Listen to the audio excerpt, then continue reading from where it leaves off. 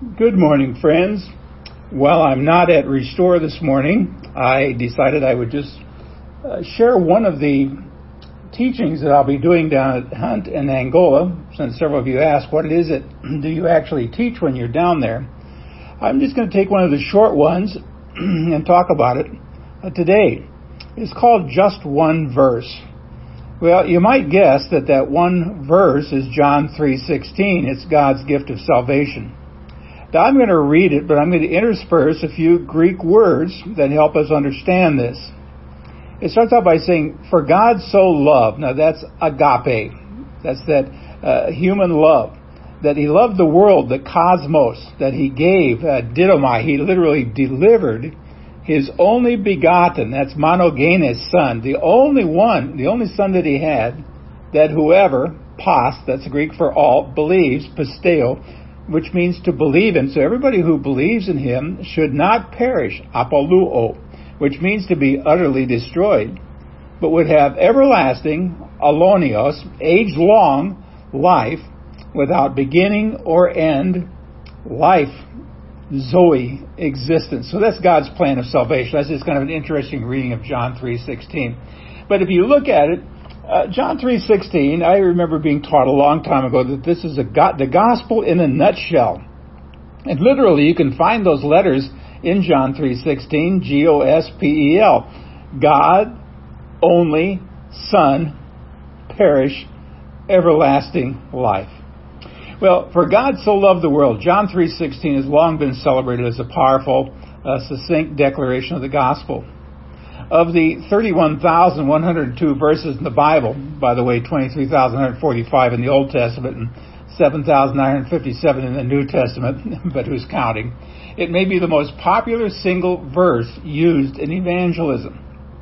Now, just for curiosity, Psalm 103 verses 1 and 2 are in the middle of 31,102 verses, and it's about 807,361 words, give or take.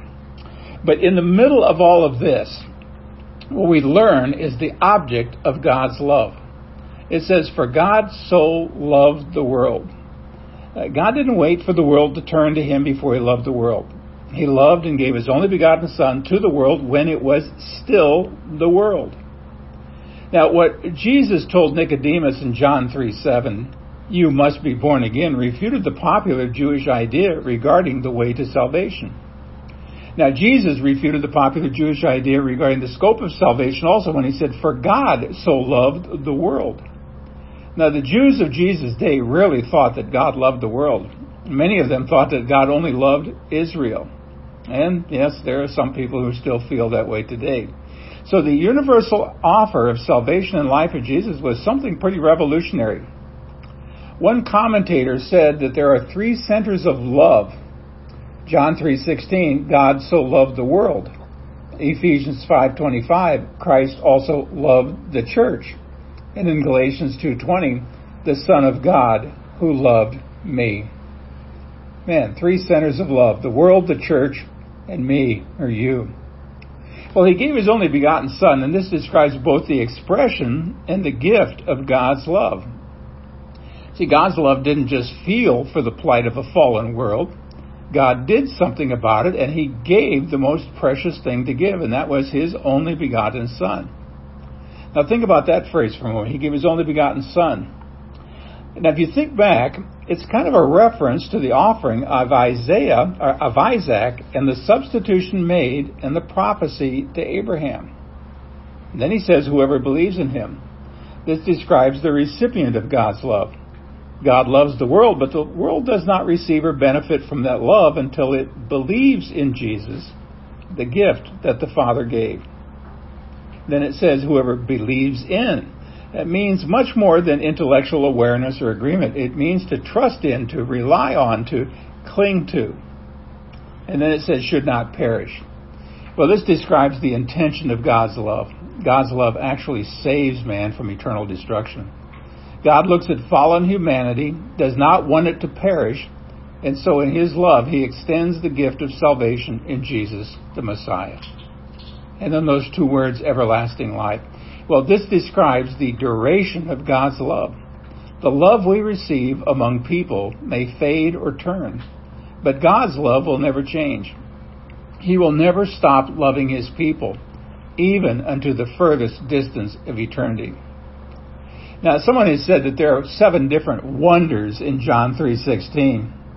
The first wonder is God, the almighty authority. The second one is so loved the world. That's the mightiest motive. Third, that he gave his only begotten Son. That's the greatest gift. That whoever, that's the widest welcome. And then 5, believes in him. That's the easiest escape. And then 6, should not perish. That's the divine deliverance. And finally, but have everlasting life. That's the priceless possession. Well, if there is one sentence more than another which sums up the message of the fourth gospel, it certainly is this, John 3:16. The love of God is limitless. It embraces all mankind. No sacrifice was too great to bring its unmeasured intensity home to men and women. The best that God had to give, he gave, his only Son, his well-beloved. And that, my friends, is just one verse. But what a verse it is. God bless.